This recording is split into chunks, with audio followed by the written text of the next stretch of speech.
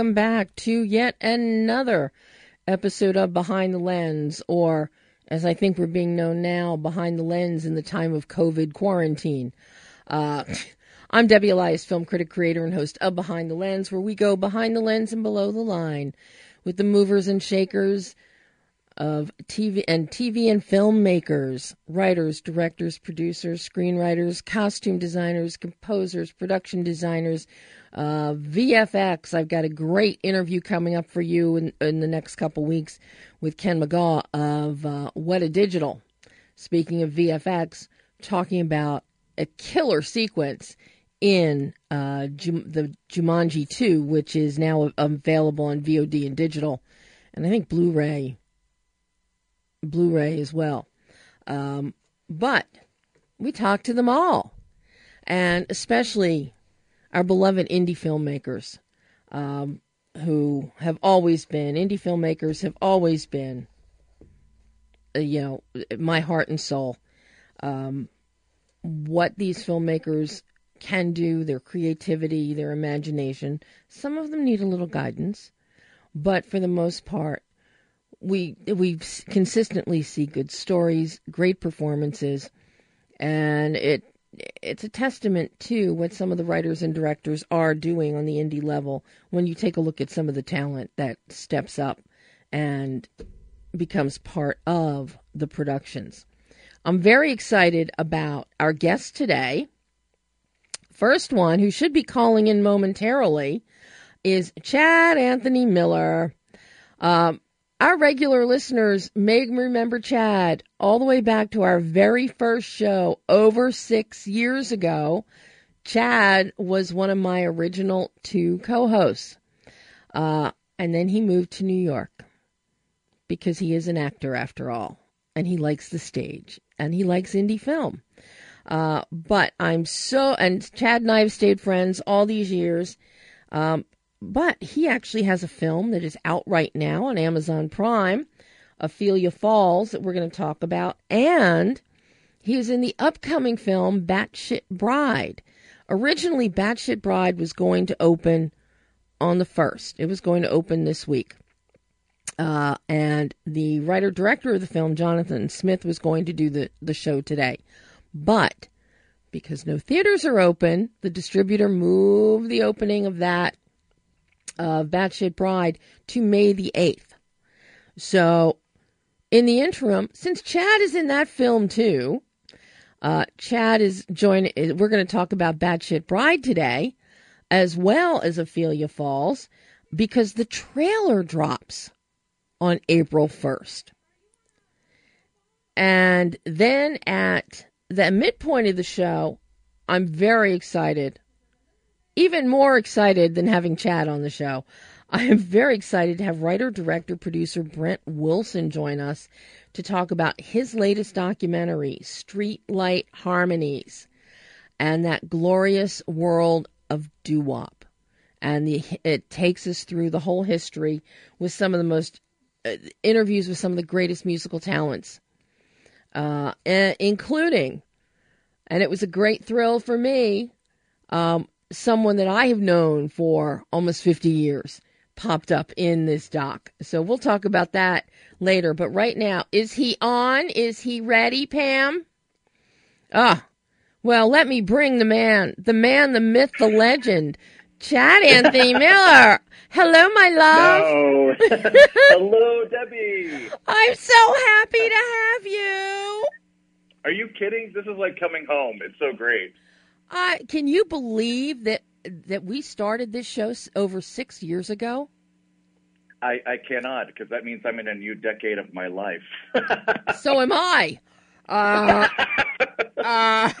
Perfect. I am. So we've never looked better. That this is true. We are old, as I always like to say, old, wise, and well preserved. No, older, just not old. Oh, okay, older, wise, and well preserved. Okay, or yeah, we do look. One of those. We'll just add an We'll just add an to everything. So, I'm so happy that you are safe and sound. You're in Texas right now. You too, absolutely. I mean, you're in California, I'm assuming. Yes. I'm operating out of West Texas, Lubbock, home of Buddy Holly. Lubbock, Texas.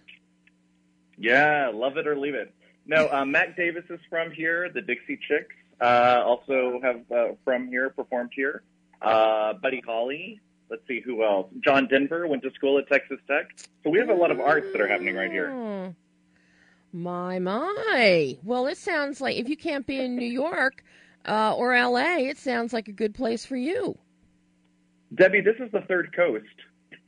Is it? Is that what it is now? This is the third coast? That's what I'm telling myself. No, there are actually so many arts and culture organizations here in Lubbock. And last year I was able to come back and do some things here. The year before that, if I had to move anywhere else and do something, Lubbock definitely has like a huge subset of actors and performing artists from all over backgrounds that it would be an amazing to be. Nice. How long are you going to be staying in Lubbock until after Corona COVID lockdown? That is the magic question, right? Currently, we are going to be here until mid-April, and then we might be renting a car and driving back slowly up into Manhattan. Ooh. Well, No, you're supposed to be like, ooh. It's supposed to be more pleasurable. Like, okay. Oh, well, road trip. We'll see what happens in 2 weeks. Yeah, exactly. We will. That's the big thing. But right now, I'm so happy because I watched Ophelia Falls. Yay! It is a cute movie. And this is something that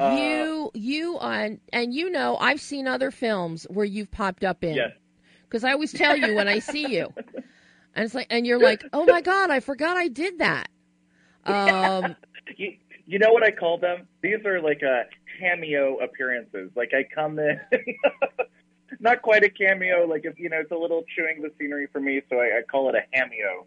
So just okay, well, quick in and out, do a little dance, and then I'm gone. Okay, in Ophelia Falls and in Bad Shit Bride, which sadly people have to wait another whole month to see that. Although film. the trailer drops on April Fool's Day. Yes, so it you does. can get a quick snapshot then. Yes, it does. So we'll talk about that one too. But in both of these, in the one, you're a priest or a pastor. You perform weddings. In the other, you're a loon and you perform weddings. I know. It is. There's something to be said, right? Because the first thing that you saw me in was An Ordinary Family. Yes. So many moons ago. And that was also a movie that had some religious things to it as well. So yes. This is clearly a motif that appears in my work. Well, and even that more dramatic piece that you were in, and you had that incredible monologue. It was very sobering. That I think was. I think that's probably the most different thing that I have done out of all of my projects, because the film and TV stuff was also me being a nurse, right? Criminal Minds, nurse that gets shot. General Hospital, nurse that's delivering bad news, right?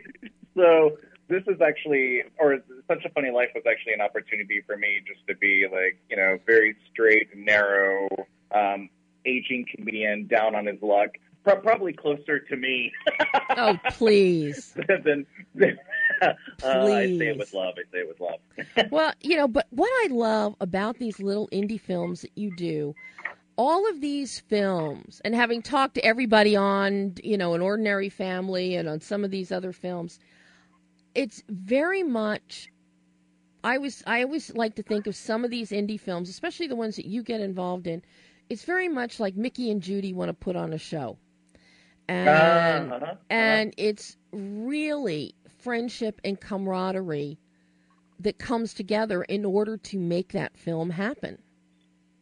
It's so incredibly true. And I will say, full disclosure, all of those movies that you have seen are because I have known some of the people involved. So An Ordinary Family, I knew the Schremmers, and so they asked me to audition for the director. Ophelia Falls, I knew a group of people from both Texas Tech and Los Angeles. I had been friends. Julie Mitchell is the writer and co-director of Ophelia Falls, and we weren't at Texas Tech at the same time, but I was there with her sister, and when I moved out to L.A., her sister introduced me to Julie. Wendy introduced me to Julie, and we became, fast friends. I did, an improv scene for her for this project that she had also co-produced with Sean Little, who is also a producer of Ophelia Falls. It was called Betty and Dee Dee's School of Acting Art. We had so much fun doing that we kept on racking our brains to come up with ways that we could generate new projects. And she and her husband, I have to say, like they're content creators. Like I have the utmost love and inspiration for them because they create stuff every day. And it's using exactly what you said. It's like taking their friends and family. How can we use our collective arts to tell a story? And that's how Ophelia Falls was born. And It's Such a Funny Life, which you saw. Oh, I'm sorry. Go ahead. No, I was going to say, in Ophelia Falls, it is done, the humor, it's so matter of fact, it's so inherent to life. There are some quirky things that are fabulous, like the mother that stays in her bedroom and never comes out, and all you see is her hand stick out from the door to pick up a bottle of wine. Exactly. You know, and I think those are the things that I love, right? Like, there's truth to all of these characters. Like, we know that mother, right? Like, we know who that is. Yeah. And, Julie's character of Ophelia, like that person that comes home from New York to see their family, and they're like, did I grow up in this family? Like, was I separated at birth? How did all of this happen? So I think she writes from such a place of truth that it was really easy for all of us just to come in as friends and family and continue to tell this beautiful story that she created. Well, and thus you know why I stay 3,000 miles away from mine. Well, I just want to remind you that I'm quarantined currently with my own father, so that's rife with humor right there. Oh my God, you should be taking notes. But what my partner is here too, so we're calling it Quarantine with my father. Oh my God. Well, I love. You're welcome. I have to say, I love your character of Brett in Ophelia Falls. You pop up in a photograph at the 49-minute mark, but then people have to wait because then the real hilarity ensues at the hour 33 mark when you actually show up in this household. I know, and then the most unorthodox wedding ceremony probably ever, right? Well, ever taken. My favorite was your costume, of course, the pink button-down shirt, but it was the clean Hanes socks that had red Hanes embroidered on the bottom of them. You bring such humor just with these little things, and just your very matter-of-the-fact attitude. In that film, Batshit Bride. Here you are going to marry people. First we've got right. you just in the church in a jogging suit, and I heard all about your glasses really falling off your face and breaking. Oh, yes. But that's art, right? Like, things happen. If something doesn't get broken along the way, did you ever really make something? I mean, I think that's kind of the underwritten rule. Yeah, I got involved in Batshit Bride from the woman that plays Aunt Susanna. Like, you see her when all of the reunion stuff is happening, when our lead character is actually meeting her family coming in for the wedding. And Amanda Brooke Lerner plays Aunt Susanna, who comes over, she's got this Long Island accent. She's so excited. And Amanda is a group of friends that I have up in New York who she knew that she was doing this project. She was working with Jonathan, and she thought, who do I know that could, potentially tap into these, crazy, not crazy, but, like eccentric characters. And lo and behold, as I'm watching that movie the other night, I see, like, there's 30 of us. There's, like, 30 of my New York friends all scattered throughout the movie, from, like, office scenes to wedding scenes to party scenes. Like, it's just, like, why would you not want to be an actor when you can, don't you want a job where you can go to work every day and just you love everybody that's there? That to me is of my course. life. So I've been very fortunate with that. No, you definitely have. And I love the family nature of so many of your films, Chad. Yeah. You gravitate towards those. Well, I think I've been very lucky in the fact that, I did UCB, which is Upright Citizens Brigade in both New York and LA, and the Groundlings, which was in LA. Still is, guys. It's still a functioning school.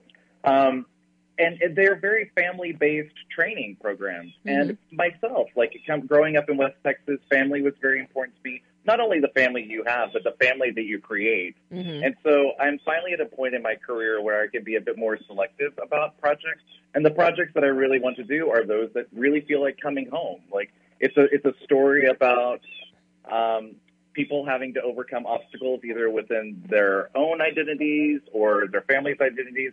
So at the end, we are all reminded of who we are, what we need, the family, whether it's created or the family that we're born into. So that's the most important thing to us, right? Like we can't feel alone when we have all these beautiful people around us.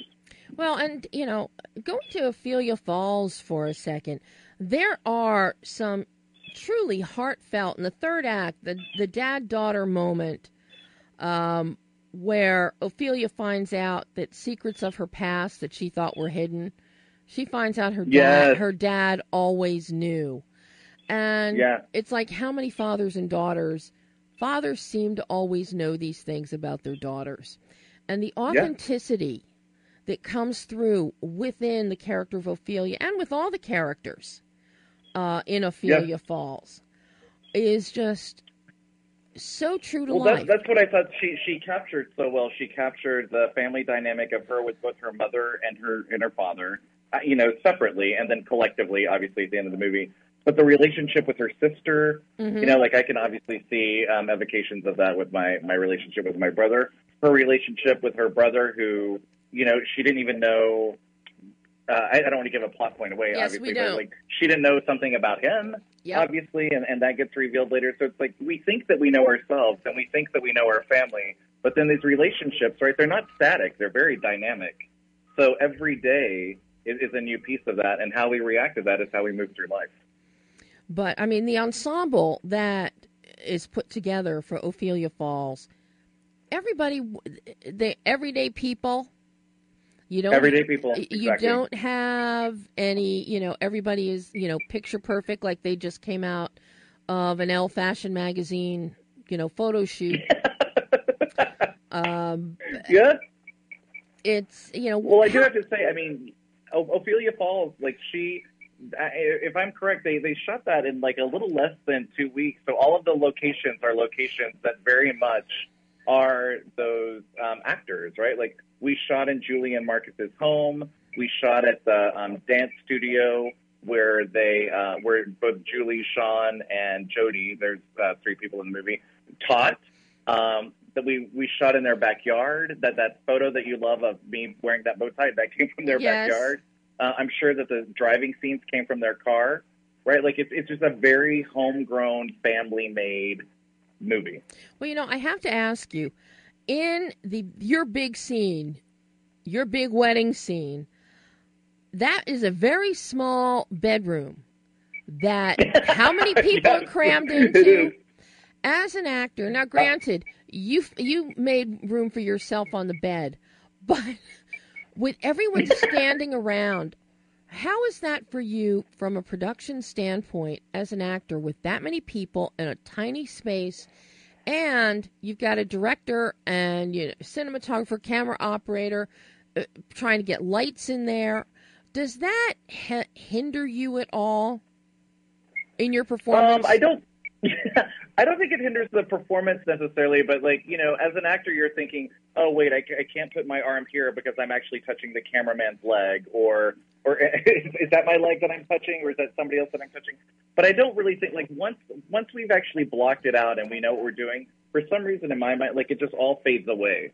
And so I'm like, oh, this is just it just happens to be more people in the room that aren't saying anything. That's kind of how it works for me. I mean, it was more difficult for me in an ordinary family when we were just doing those 2-person scenes. Right. But because it was an improvised movie, we had 4 cameras on us at any given time. So you have just a 2-person scene, but you have, 15 to 20 people around you. Right. That's when it felt a little bit more awkward for me. The more people around, when there's a larger scene, it doesn't even seem to faze me at all. Now, how much rehearsal time did you get, and how long were you on set for Ophelia Falls?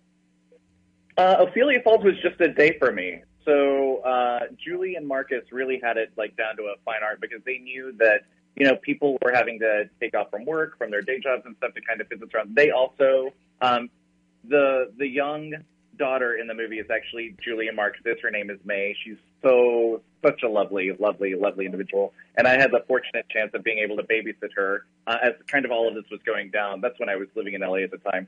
So they had it down to a fine science where you're going to come in from like 1 to 3:30. Just, make sure that you're as off book as you can before you come. We might have like some slight edits or something at the end. But once that camera's on, we're doing it. We have like 2 to 3 takes, and then we're going to lock it. And Batshit Bride was kind of the same way, too. Like, Jonathan shot that in 2 weeks. Mm. So he also knew that he only had a limited time at each location, and he was dealing with actors because he was shooting in Connecticut, but many of the actors were taking trains in from New York.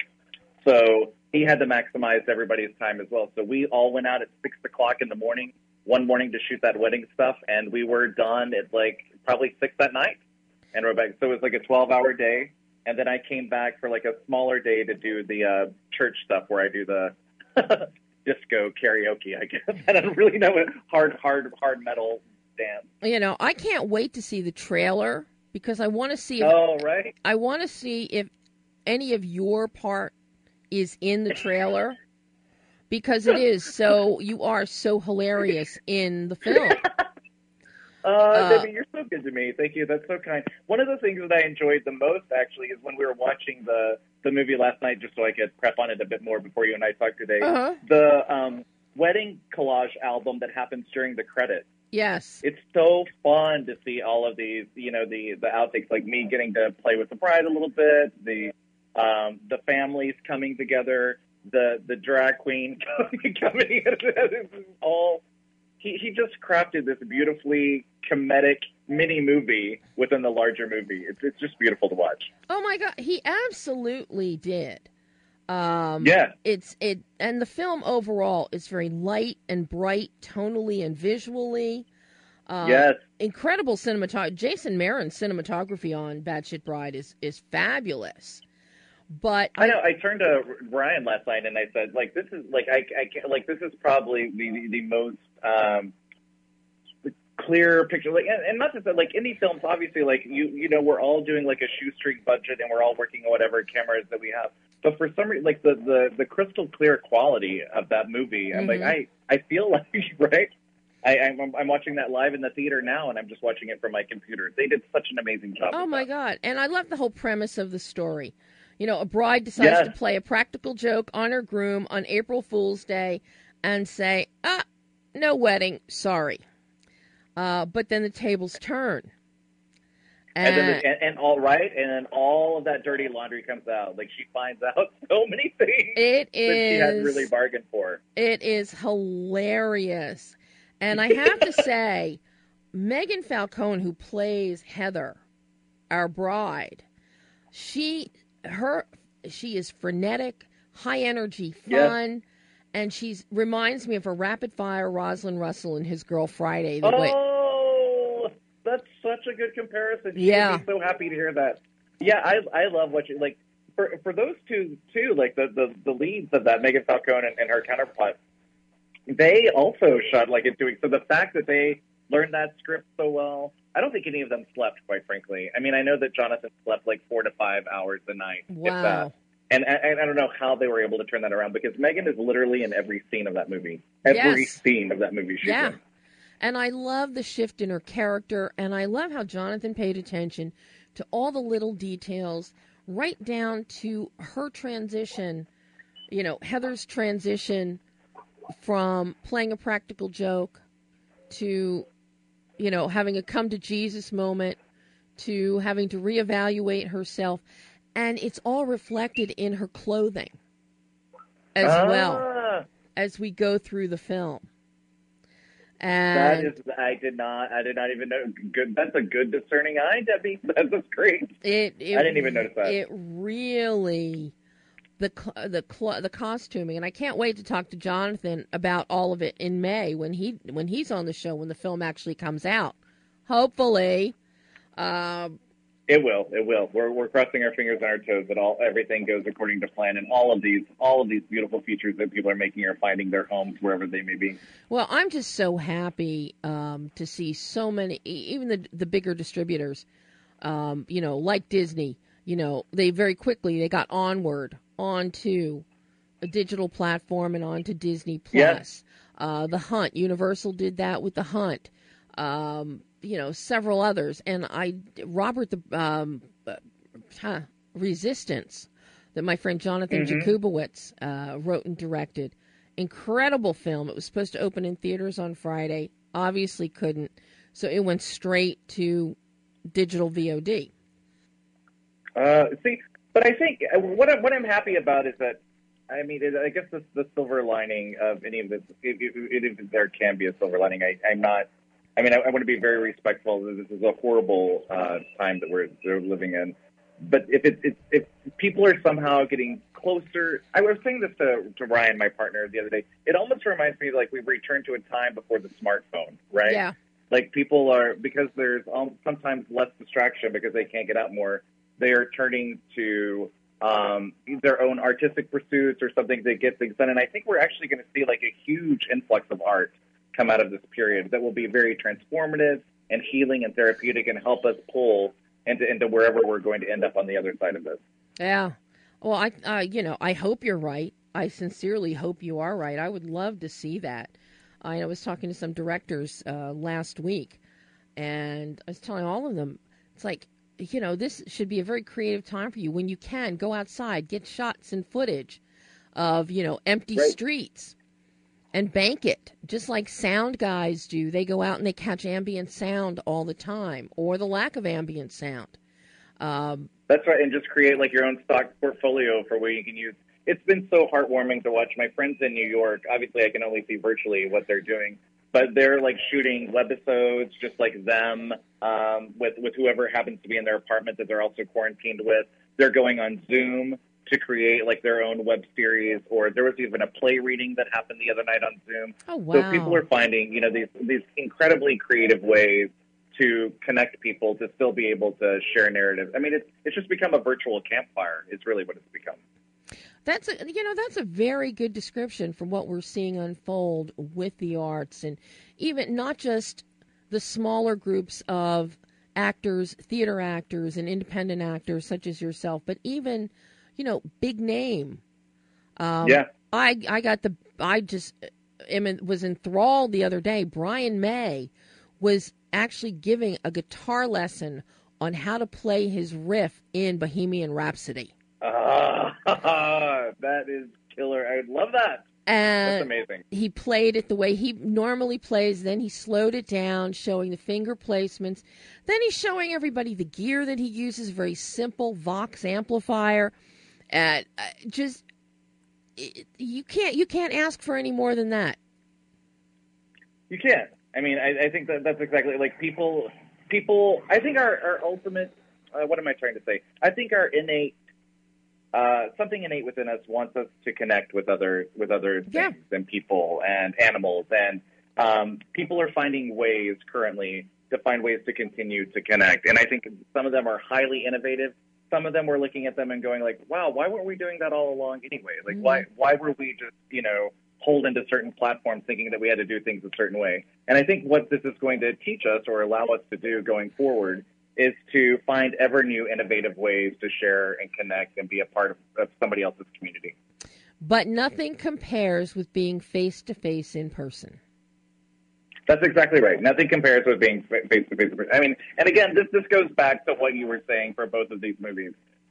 With Ophelia Falls, she has to come back home face-to-face with those people to deal with everything that's happening in her life. And had she not done that, then obviously we wouldn't get the middle and the resolution of that narrative that Julie has so wonderfully written.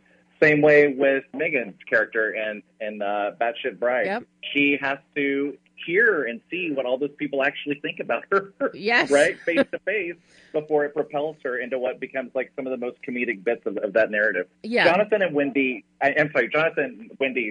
Julie's sister. Jonathan and Julie, speaking alliteratively, are just so deft with dialogue, and I think like they have such an ear for how people really talk to one another, especially in comedic situations. I mean, Julie is a highly gifted, trained comedic actress, so like she knows, like she just knows how people talk. And I think both of these films are like perfect snapshots, right? Yes, of something that could have gone horribly awry, but told through such a comedic lens. Julie's being a bit more of a dry wit, and Jonathan's being a bit more lighter.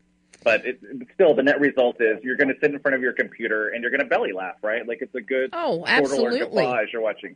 Especially one of my favorite scenes in Ophelia Falls is when they are in the emergency room, waiting room, and they're having the conversation around the vending machine and who was a better kisser in high school. Do you remember that? Oh my God. Yes. It's so like it's just a conversation that you're like, oh my God, I hear that. I know those people so well. It's great. Well, unfortunately, my darling, I have to let you go so that I can welcome my next guest. And this is a documentary that you have to see that I think you will love. I've got writer-director Brent Wilson coming on in just a second here. He's got a documentary, Streetlight Harmonies, about the history of doo-wop. Oh, yes. Uh-huh. And he has... Yes, I would love that. Archival footage that has been restored, and he's got interviews with people like, the legends, Lala Brooks, Charlie Thomas, who was part of the Drifters, some of the guys, current day, Brian McKnight, Al Jardine, Brian Wilson, Lance Bass, all of these people talking about Frida Payne. They're all talking about the history of doo-wop. That is right up my alley. And you're going to link to everybody's things on your Facebook page, so we'll be able to follow each other and share those stories. Great. Yes. Great. Well, I will let you go, my darling. And thank you so much. This is always a huge honor and a privilege to chat and chew with you. And you will be back again. Yay! And I will see you in LA soon. We'll do a face-to-face. Yes, we will. All right, you take care of yourself. You too. Be safe. Bye. Bye-bye. And that was Chad Anthony Miller, whom, yes, I adore. And now, very excited to welcome Brent Wilson to the show. Hello, Brent. Are you there? This isn't Brent Wilson, no. Okay, hold on. Okay, I don't know what we're doing with the phones here. Number one is Brent. Brent, is that you? It is. Hello, Brent. Welcome to Behind the Lens. Thank you very much. It's a pleasure. Well, talk about a pleasure for me. Streetlight Harmonies, and I was my heart stopped. I gasped. Going through this, and we get to the Geeter with the heater. I have known Jerry Blavat for over 50 years. Is that right? He worked with my dad at WFIL in Philadelphia. Wow. For a number of years. He is a legend, isn't he? Oh my God. He is, and he has just as much energy now as he had back in the 1960s. It's just absolutely amazing. He rode his bike to the interview. He rides his bike every day to work. My God. Unbelievable. Oh my God. And that energy that you see on camera, it's, as you said, I mean, it's a real thing. I don't know what he eats. I don't know.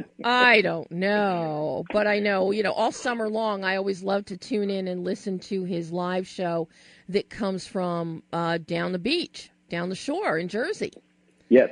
He does a live broadcast. But you bringing him into Streetlight Harmonies, and especially bookending at the tail end after the credits, people have to stay through the credits. Yes. Because it is absolutely phenomenal to listen to Jerry, actually sign us out of the show.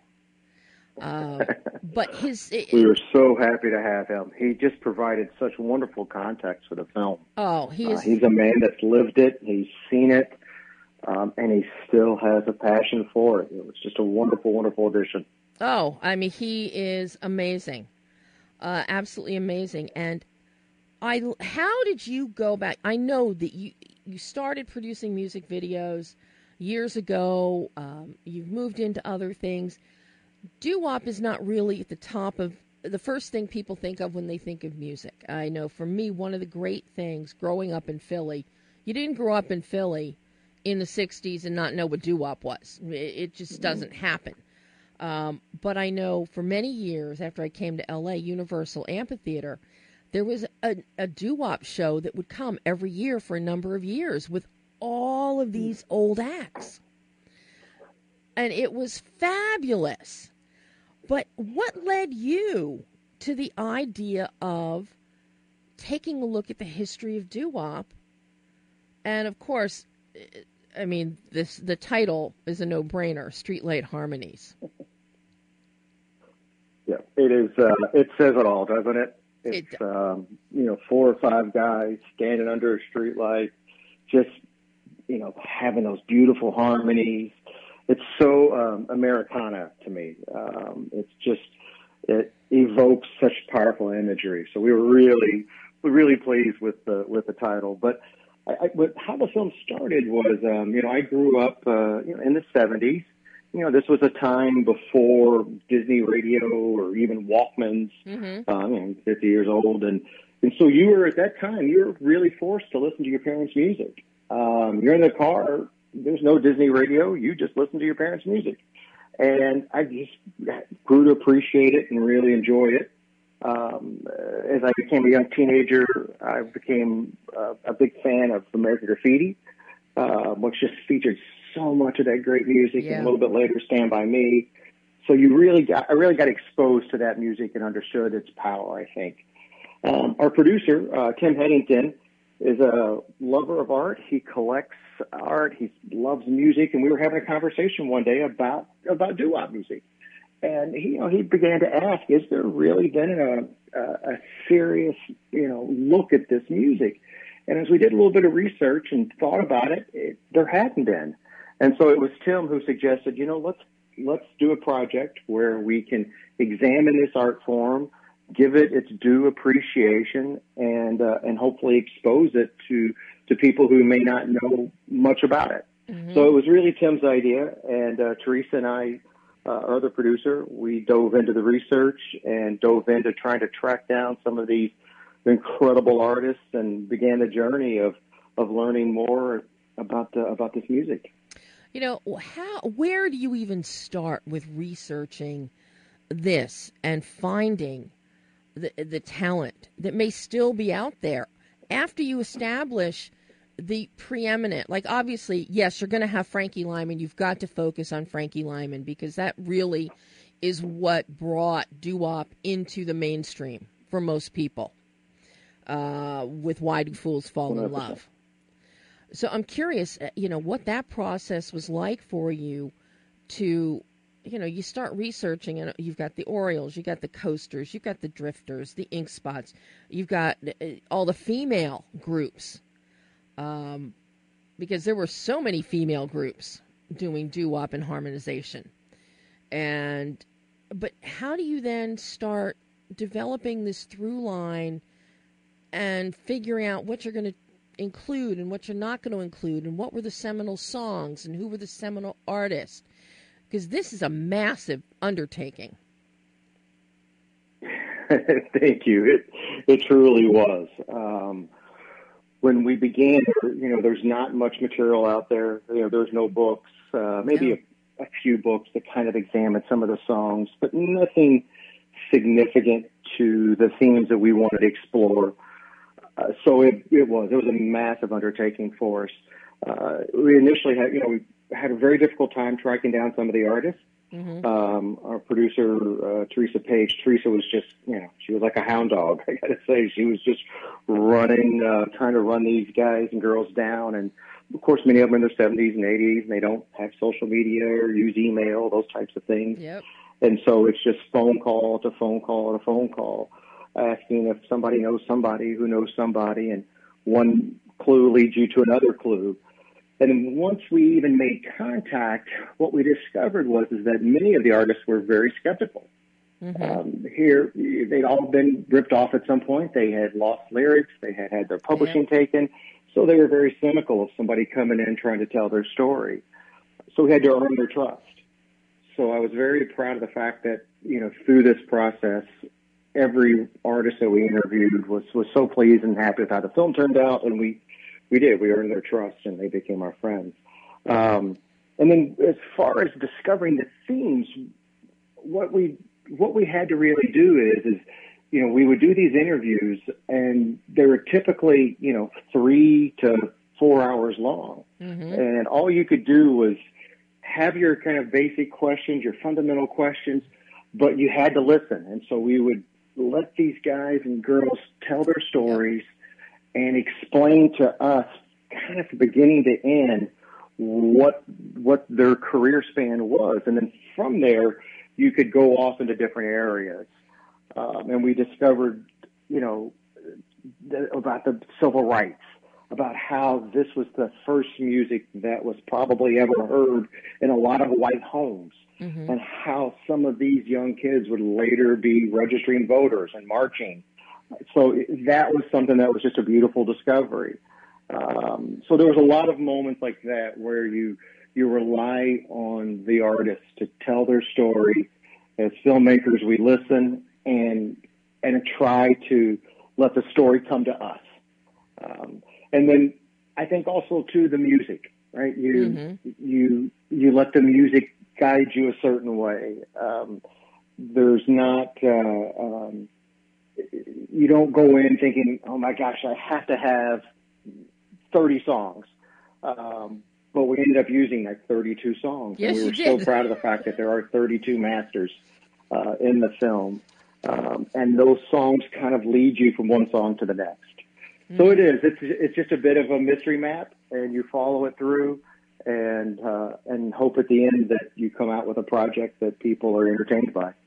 Well, I've got to ask you, when it comes to songs, and you have a ton of archival footage in here, which I have to say is beautifully restored. I was very impressed by that. But you have all of this archival footage. You have all of these songs. What were the licensing challenges that you were facing to get permission to use all of this content? Because obviously, a lot of it, as, when you had these 15 and 16-year-old kids originally writing these songs and they don't have any protection, so they don't own the rights to their works anymore, so they can't tell you. Charlie Thomas can't tell you, okay, yeah, you can use this Drifter song. So did that present any more hurdles and obstacles for you? It certainly did. It was just a massive undertaking because, as you said, a lot of these artists don't even know who owns the rights to the music. Yeah. Their companies are bought and sold, and percentages are bought and sold. And it becomes just a daunting task to clear all of these different songs. We had a tremendous music supervisor Trina Marie Hill, who again just had to hunt and track these down. I'll tell you one funny story. We had a song, I can't remember the specific song it was, but literally 12% of just the publishing was written by a gentleman, and he had 12%. And when he passed away, he passed it on to his synagogue.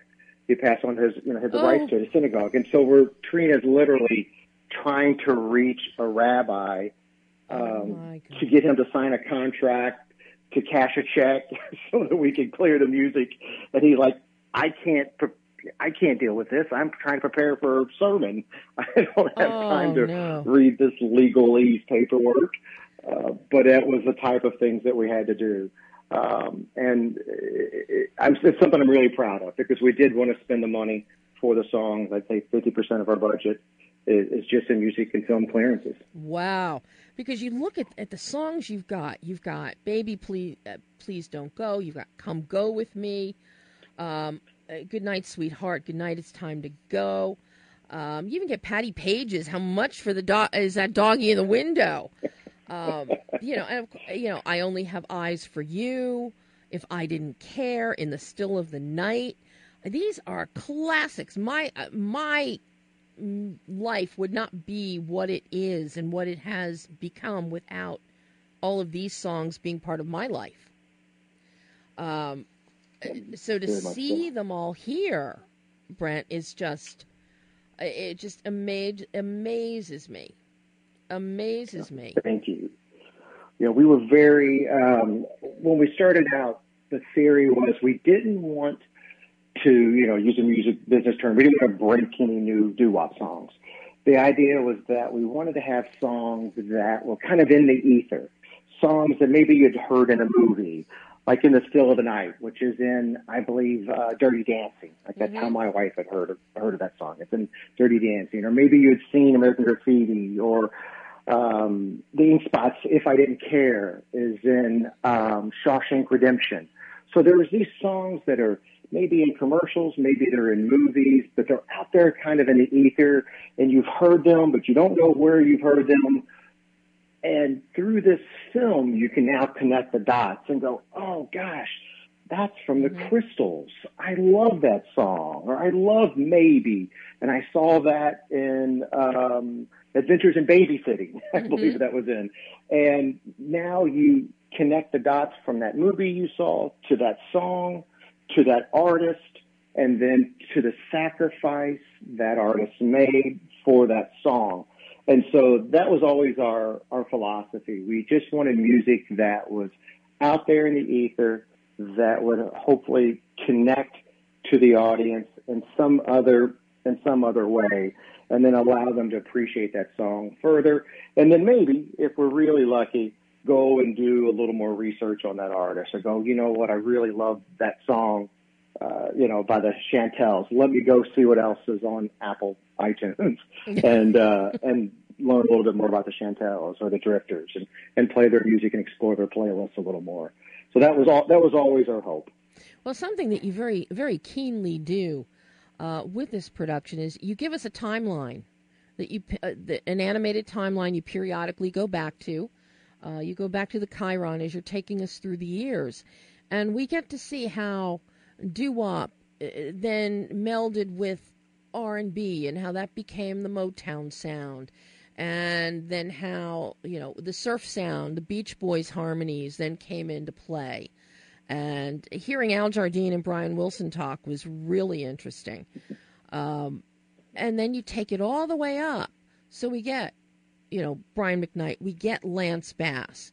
And you see how the roots of doo-wop have come all the way through the history of music. And that was certainly one of the things we wanted to do. That was, it was one of the things that, Teresa and I started out doing NSYNC, and I did the very first NSYNC music video. And, I didn't know anything about pop music. And as we were doing that very first NSYNC video, 1994 or something like that, 95, I remember sitting there going, oh man, that's kind of like the Drifters. That's kind of like the Four Tops. And I connected the dots immediately.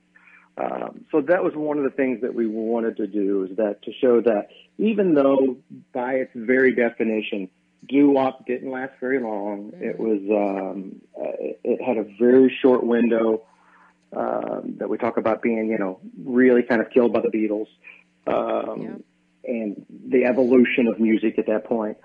But how it did, it still had its legacy in, today, with all of the, there would be no Justin Bieber if there wasn't Frankie Lyman. Michael Jackson is Frankie Lyman. And so we wanted to make those connections, and just remind audiences that when they're listening to, Backstreet Boys or NSYNC or even some of the pop groups today, the Korean pop, the K-pop, those roots are in what these kids laid down. Yeah. These were the seeds that were planted. And there wouldn't be a lot of the artists that we have today without these young kids in the mid-50s doing what they did and making the sacrifices that they made and letting those kids learn the lessons the hard way. Well, and that's something that, as you listen to the interview subjects and they reflect back on their life, and your heart goes out to them because the fact so many of them were so young. They were in their teens, and this was essentially like their own gangs on street corners. They were gangs with music. That's that's what it was. It wasn't the Jets and the Sharks out there. It was the Coasters, the Orioles, and the Clovers on different street corners. Yes. Yes. But to listen to them, especially like listening to Charlie Thomas, about what transpired over the years, and the fact that all of this energy, all this love, all of this creativity that they put into their songs, their performances, their friendships, back in the 50s and early 60s, they didn't know any better, and people took advantage of them. And that's something that really strikes a chord. And it's why today, everybody talks about, everybody's got managers, they've got this, they've got that. Well, there's a reason that a lot of that has developed over the years, and all you have to do is listen to some of these people, and you find out why. 100%. And 100%. I found that quite moving. One of the first stories that we heard was one of the first interviews we did, and it just struck a chord with me because you could just identify with it. We're interviewing Jimmy Merchant of the Teenagers, and who wrote, co-wrote "Why Do Fools Fall in Love," mm-hmm. and he tells the story of signing with a publisher, and who's this very famous music publisher. The stories are out there about him and being connected to certain nefarious groups. But he comes back to his parents' house. He's not old enough to sign. And, his father is a janitor. And I think he said his father made $15 a week. And his mother cleaned houses, and she made $10 a week. And here was this guy that drove up in front of their apartment in a Cadillac and said, "I want to pay your son $20 a week. Sign here." Yeah. Who wouldn't do that? Nobody ever thought this music was going to last, that there was value in those songs. But "Why Do Fools Fall in Love" has been covered 100 times, and it's you hear it every day, and you couldn't blame Jimmy for signing away everything for the right at 16 years old to make $20 a week to sing, which is something you were doing for free anyway. Mm-hmm. So when we heard that story, I knew that was a theme that needed to be explored. And as we went down that path, we discovered it happened to most all of them. Yeah, and that just breaks my heart to actually see and hear. It's like it's one thing that that this has happened. It's another when you actually hear from these people, and they're all still so vital. And you can see what you capture with your camera work as you're doing the interviews. You can see the light in their eyes as they talk about, their careers and talk about their passion and their love for the music. And that's something very special. And you see that in so many of them. And I applaud you and your and the guys doing your camera work during the interviews that really caught that. Thank you. Yeah, thank you. It was, it was one of those things where, you hear a lot in the documentary business. There's a kind of a negative connotation that goes what they call talking heads. But I don't think it's a negative thing. I love seeing the faces. I love seeing the little inflections that comes with telling a story. And if you're lucky, you get that emotion. And I don't find, the term talking head to be a negative thing. I love seeing their faces. So thank you for that. I appreciate you saying that because as a filmmaker, it's something that I like to do and something as a viewer I like to see. Mm-hmm. Well, something that is a real treat for everyone to see is your climactic performance of Stand By Me. How difficult was that to pull off? Yes, it was really difficult. Just tough to get everybody to coordinate. There are so many members of Straight No Chaser, and they're spread out all over the country. Mm-hmm. They all live in different parts of the country. And then we had Lala and Vito. Vito is in Long Island. Lala is in New York. And then Charlie Thomas of the Drifters is down in D.C. So to bring everyone together was it was a difficult task. And you don't know if it's going to work or not because they come in, they've never met, they've never rehearsed the songs. Yeah. You've got one day in the studio to try to make it happen, and you're crossing your fingers. And I gotta say, the second they started to rehearse, just around the piano, wow. The chills just went up my back.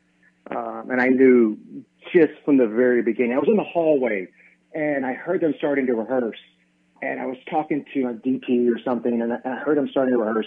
And I was like, hang on a second, I want to walk in here and see what's going on. And I walked out of the hallway into the studio, and they were standing around that piano, and next to the hairs just go up on your back. And I think all we did was 2 takes of that. Oh, my God. There wasn't any reason to do any more.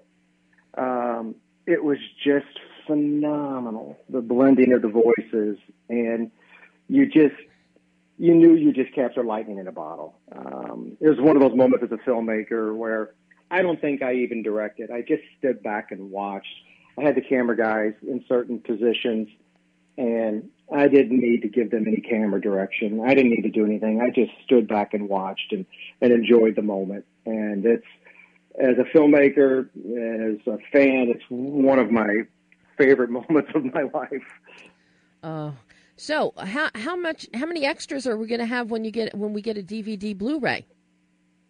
Yes, tons of extras. Man, we shot these guys for hours and hours.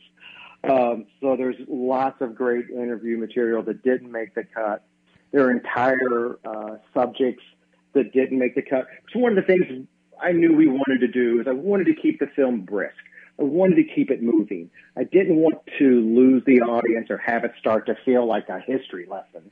I just, at the end of the film, I wanted you to be entertained and be happy and to be whistling these tunes. And so I knew to do that, I needed to keep it brisk and keep the film moving. So there's a lot that ended up on the editing room floor that we're going to be packaging together for additional content. Oh, my God. Well, I can't wait to see and hear all of that, Brent. Unfortunately, we're all out of time today. Now, everybody can get Streetlight Harmonies, tomorrow? Yes, tomorrow. Tomorrow, digital and VOD, on demand. Yes. So this is the kind of film I would love to see in a theater, though, just for the whole sound experience. And, this would play really well in a theater. So damn you, COVID-19. Yes, it's 100%. Well, Brent, I can't thank you enough. And I hope when it's time for the DVD Blu-ray, you'll come back on the show and we can talk about all the extras and things. I would love to. Oh, I would love to have you back. This is so much. This is part of my life. And having, Jerry in there, and I'm sure if he were alive, you would have tapped Dick Clark. But very much. Dick was very, very high on our list. Dick's contributions to this music were they're immeasurable. Yeah, well, Dick Clark was there and announced my birth to my father live on air on Bandstand. Is that right? Dick was part of my life until he passed, from the day I was born. Wow. So to borrow from him, I've got to say, Streetlight Harmonies, I give it 100, and you can dance to it. I love it. Brent, thank you so much, and I will talk to you when we get a DVD Blu-ray. Fantastic. Be safe out there. Thanks so much, Brent. You too. Bye-bye. Bye-bye. And that is Director Brent Wilson talking about the incredible Streetlight Harmonies, which I am gaga over. I admit it. I am gaga over it. And I can right now, I think It's a film that I think Mark Pellington would love. You heard Chad already talk about. He's ready to see it. You can all see it tomorrow. Digital, VOD, on demand, Streetlight Harmonies. Ophelia Falls is currently on Amazon Prime. You can see that. You can see the trailer for Batshit Bride starting the 1st. And then next week, we're full up next week too. So that is all the time we have today. Until next week, I'm Debbie Elias. This is Behind the Lens.